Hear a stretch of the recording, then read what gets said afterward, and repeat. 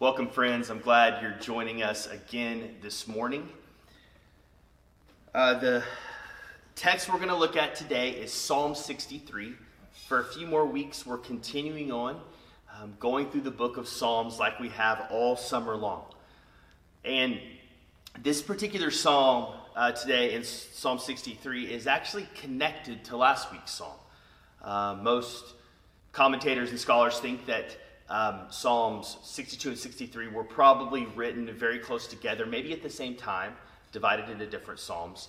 But it was definitely in the same season of David's life when this one was written. And so it would be very helpful if you went back in and at least read Psalm 62. But if you didn't, that's okay. Just open your Bibles or find an app on your phone and join me in Psalm 63. After last week's psalm, and after really reading that and thinking about the driving point of that psalm, which was really coming before the Lord and trusting that he would meet you and you would be silenced, you would be still, you would be at peace. And he talks a lot about the soul, and he uses the phrase in verse 1 in Psalm 62 about our souls being silenced or quiet. So when he's talking about silence in Psalm 62, he is talking about this internal peace or rest that we all long for. And our main exhortation from last week was spend time with God. Go to him. Especially in this season we find ourselves in when things just seem so unstable and there's a lot that could give us anxiety and fear and lack of peace. So hopefully after last week's psalm, you're becoming more convinced, or you're convinced, that you need to spend time with God, right? Like the answer or the solution to the problem of, at least the main solution, there are other solutions, but at least the main solution to the problem of anxiety or fear is walking close with Jesus. Okay, so if you're convinced of that, the next question, the next natural question is, well, how? How do I do this? What does this look like? What does this look like, especially when I'm fearful and I can't think straight or I'm distracted? How can I structure maybe even my day to be able to spend more time with him? And we're going to touch on that, especially at the end of our time today. So let's jump in, Psalm 63. And again, this is David. He is fleeing from his son Absalom. We went into more background last week, but fleeing from his son Absalom, who is come into Jerusalem. He has overthrown King David, and King David has fled the city out into the wilderness with a few of his men, but Absalom is pursuing him with a small army. He's coming after David, and that's when he wrote last week's psalm and this week's psalm. Psalm 63, verse 1. "O God, you are my God. Earnestly I seek you." Or other translations there would say, earlier translations for sure would say, "Oh God, you are my God, early I seek you." So there's one's kind of a word that really communicates the passion, the degree which David seeks God, and the other is the actual time of day that David seeks God. I think both of those can be right, but especially that early translation, I want us to remember that, and we'll come back to that. "O God, you are my God. Earnestly or early I seek you. My soul thirsts for you. My flesh faints for you, as in a dry and weary land where there is no water." And so he is saying, again, he goes back to this idea of soul again. He's going deep inside of himself, to the very core of who he is. And he's saying, hey, you're my God, and my soul thirsts for you. I seek you. My flesh faints for you. These are strong, poetic, worshipful words that David is using here. And he's saying it's like if I was in a dry and weary land where there is no water, and the dry mouth and just the desire and the longing for water and for thirst. That is how David's soul is relating to God in this moment. And this is really deep stuff here. And it's interesting here that he brings up desert, because I think this wilderness idea that David finds himself in, I think is really key. We see throughout the scriptures, whether it's Moses or Elijah, John the Baptist, you have Jesus, you have Paul, all of these people had their wilderness season. They either went out into the wilderness or they were forced into the wilderness, but God met them in the wilderness. And so one question that I would put before you is, are you in a wilderness now? Maybe God has led you into the wilderness to remove all the distractions and to really be able to get your attention.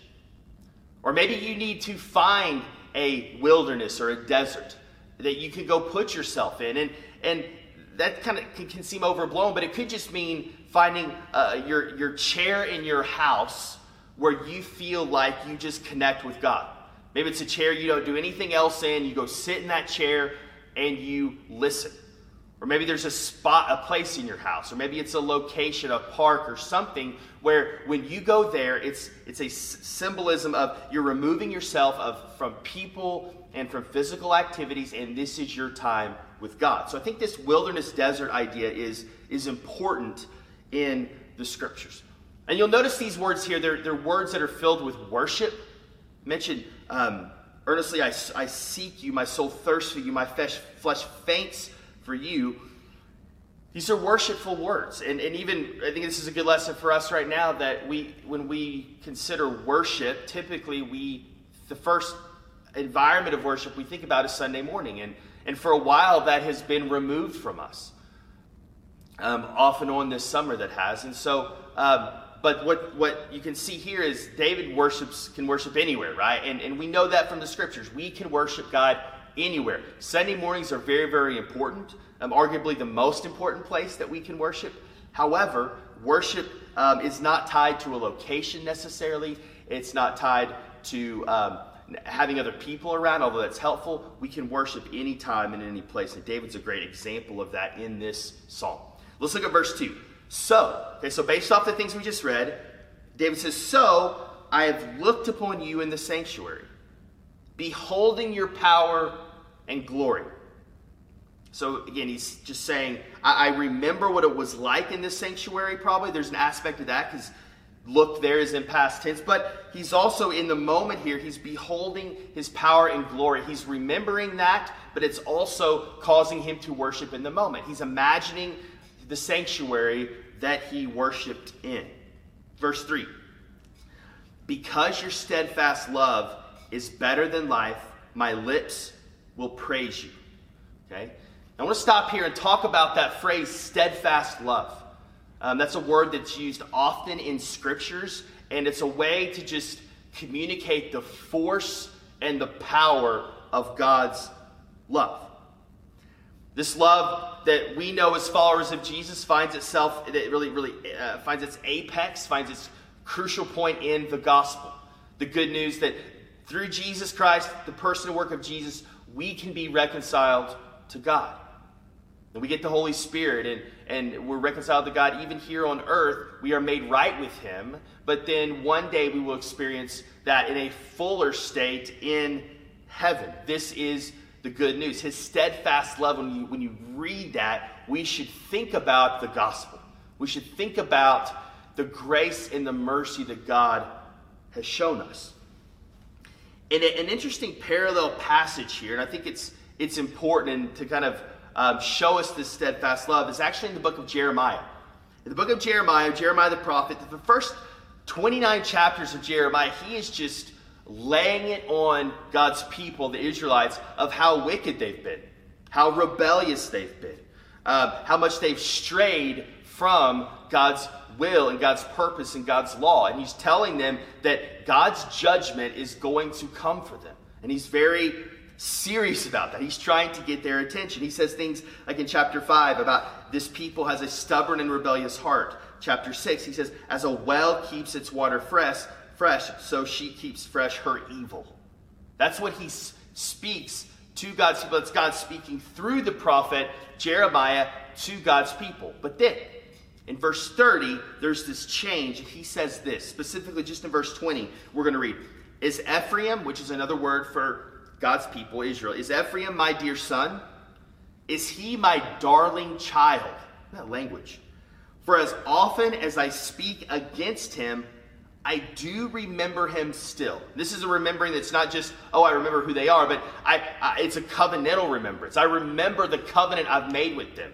I remember them. I'm not going to forsake them. And then listen to this part of this verse. Therefore, my heart yearns for him. This is God yearning for his people. I will surely have mercy on them. Oftentimes, we have a tough time thinking about God yearning after us. But when we hear this idea of steadfast love in Psalm 63 today, we should think about a part of that is God yearning after his people, longing for his people. I want to read just a quick passage from a book called Gentle and Lowly by a guy by the name of Dane Ortlund. Listen to this, talking about this particular verse. The yearning heart of God delivers and redelivers sinners who find themselves drowning in the sewage of their life. 29 chapters deep, in need of a rescue they cannot even begin on their own, let alone complete. Whom do you perceive him to be in your sin and your suffering? He's talking to us Christians here. Who do you think God is? Not just on paper, but in the kind of person you believe is hearing you when you pray. How does he feel about you? His saving of us is not cool and calculated. It is a matter of yearning. Not yearning for the Facebook you, the you that you project to everyone around you. Not the you that you wish you were, yearning for the real you. The you underneath everything you present to others. And we have such a hard time believing, I think, this aspect of God's nature, this aspect of God's love, because it's scandalous. How in the world could God say these things about us? How could the God of the universe truly care about us and use this kind of language that we usually kind of reserved for people we love deeply here on earth? But think about what we are doing when we don't believe this. When we hear something like, my heart yearns for him, here in Jeremiah 31, if we dismiss that, or that makes us feel uncomfortable to the point that we kind of want to move away from that phrase, then what we're saying here is really, no, God, your heart doesn't really yearn for us. No, God, that can't be you. That's not the God that I know. And think about that for a second. Think about us telling no, like you can't be that way, God. No, because of your son, no, like I know what your son did, dying for us, rose again, but no, there's no way you could love me in that way. Think about this. Think about when we ponder his love for us. If we're quick to reject that, we basically are saying that now your mercy's not sufficient. Your grace is not sufficient to love the kind of person that I am. Let's keep going. Verse 5. My soul will be satisfied as with fat and rich food. So this is based off everything he just said. This is just continuing on down the psalm. You see this imagery of a banquet here. You have, at a banquet, it was known, and this was kind of the language that was used, especially in the Old Testament. When you have fat and rich food, that's banquet food, right? So the way that we would be satisfied at our favorite restaurant, like an all-you-can-eat of whatever it is for you that you want to eat, and the satisfaction you feel, probably not when you're so full that you're about to lose your food, but just right there at the beginning when you're starting to taste the food, you're like, this is so good. That is what David's trying to describe here, internally, at the soul level. And then he says, and my mouth will praise you with joyful lips. In verse 6, when I remember you upon my bed and meditate on you in the watches of the night. Keep that, we'll come back to that phrase of meditating you on the watches of the night. For you have been my help, and in the shadow of your wings I will sing for joy. My soul clings to you, your right hand upholds me.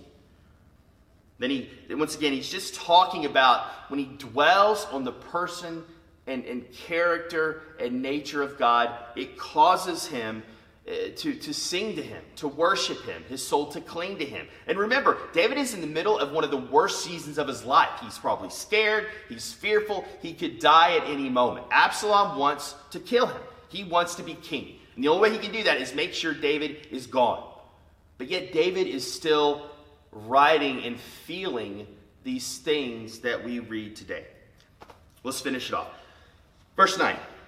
But those who seek to destroy my life shall go down into the depths of the earth. They shall be given over to the power of the sword. They shall be a portion for the jackals.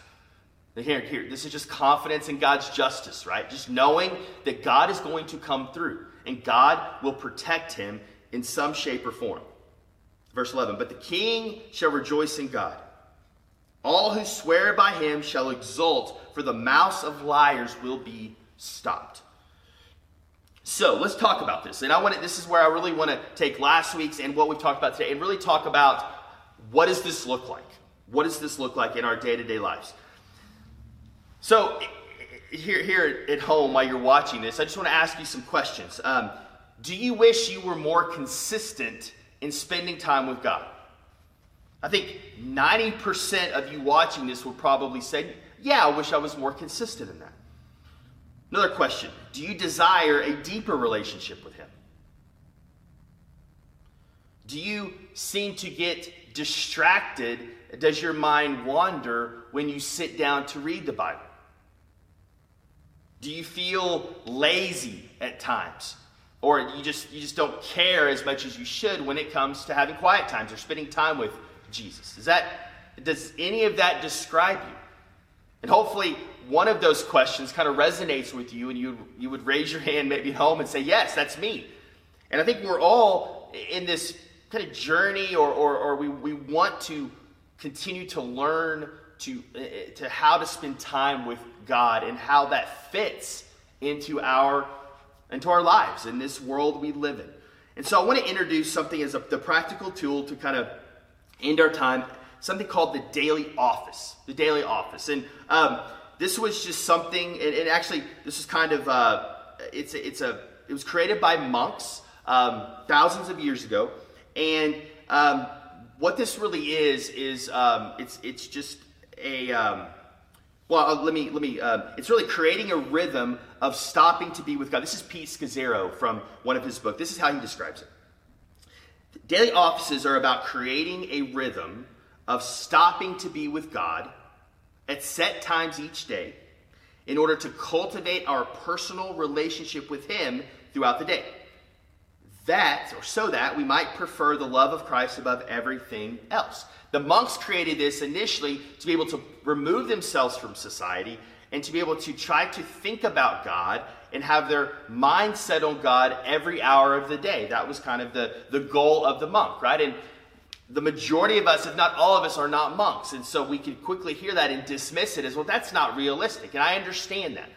But we can bring over some of the principles of the daily office and apply them to our world that is fraught with busyness and just a lack of rest and a constant distraction. Feels like we're always on, right? Either our minds, we're always watching something or listening to something. And so the daily office is really helpful. Now, David, and a practicing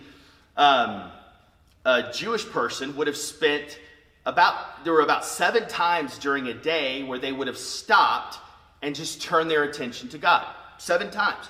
Psalm 119, 164 says this, 7 times a day I praise you for your righteous rules. The psalmist says in Psalm 119. And we see in verses 1 in the psalm we're looking at today, he says, it says, verse 1, "Oh God, you are my God, earnestly," or remember we said it could be early. Early I seek you. So here, early meaning morning, right? So first thing in the morning, he wakes up and he seeks God. But then in verse 6, he says, "When I remember you upon my bed," or obviously nighttime, "and meditate on you in the watches of the night." And as you were guarding something, a fortress, or you were on duty in that way, there were different watches during the night. But David is just saying, I thought about you at night. I meditated on you in the middle of the night during the watches. I think the difference between having a daily office where you have these set times throughout a day where you're coming to God, rather than just a quiet time, is often quiet times are set up where it's almost like we treat it as like a gas station, like we pull through and want to get filled up for the day. And there's some truth to that. That's not all bad. But what if we changed kind of flipped that and said, we just want to focus on God. We just want to think about him. We just want to be with him. We just want to acknowledge that our spirit lives inside of us, wants to help us communicate with God. God the Spirit communicating with God the Father through God the Son, right? And we want that to be as much of a part of our day as we can make it, right? With all the other stuff we have going on, we want to be able to think about and focus on God as much as possible. So I think it can be more helpful than a quiet time because of that. I think that sometimes incomplete view of our quiet time where we just kind of drive through, fill ourselves up, and move on, and really not even think about God until the next day. What if we could set up our days where we're actually having these little pings throughout our day? Maybe it's only for a minute or 5 minutes, but we're setting those things up consistently throughout the day where we remember God. So here are the components, right? Here are the components of a daily office. And I'm borrowing a lot of this from Pete Scazzero. I've kind of simplified it a little bit. There's 4 things that I would say. I would encourage you to write these down and try to implement it. That's going to be the homework, right? Number 1, set times. Set times throughout the day. Look at your day and find a time to do this. When I do this, typically I do 3 or 4. I'll do morning, which is usually a little bit of a longer one. It doesn't have to be really long, but early mornings when I try to do the longer of the ones. And then at lunchtime, even if it's just 5 minutes, sometime I set my alarm, or I'll have a window of time where I know it'll be there that day. Earlier on, you may have to set an alarm. But just quickly, maybe it's lunch, and I'll get into what that looks like here in a second. So morning, lunch, maybe like right when I get home or right before I leave for the day, because that tends to be a transition time from work into family, and I want to be I want to be fully present at home, and I know I need Jesus for that. And then at nighttime, like right before bed, kind of thinking about God before I drift off to sleep. So set times, number 1. Number 2, starting it with silence. More than likely, if you do this, you're going to be coming out of your day, whether it's a crying baby, whether it's a trip to the grocery store, whether it's a phone call, whether it's returning emails. If you pop out of that environment into a part of your daily office, you'll want to spend at least a minute of just silence. Nothing, just silence and starting to think about God. And then after silence, you move into Scripture, right? And this is what looks kind of like more like a daily quiet time, right? But it needs to be, volume is not as important here, right? Even if it's 1 verse or half of a verse, you're just taking Scripture and going slow over it and meditating on it, right? You're not trying to cover a lot of ground in reading here. That would probably be better for your morning time if you were going to do that. But like at lunch, I'll find maybe a verse from my morning time or a verse I'm trying to memorize and just open my Bible and read it 5 times. 1 verse. And then, so you have silence and in Scripture. Again, this can be 1 minute or it can be an hour, depending on how long you want it. That's the great thing about a daily office. So set times, silence, Scripture, and the last one is a takeaway. And Pete Scazzero has a lot more about this, but really what he says is you need to come away with a question that you think God is asking you, a question to ponder, because what you want to do is you want this to kind of be able to if you're having this at lunch, you want this to be rolling around in your mind until you get maybe to dinner or to bedtime, right? And so write down a question that maybe God's asking. It'll help you practice listening to God too. Write down a question or maybe something that's very clear, an application point that you know the Scripture that you've just been thinking about and thinking deeply on is calling you to.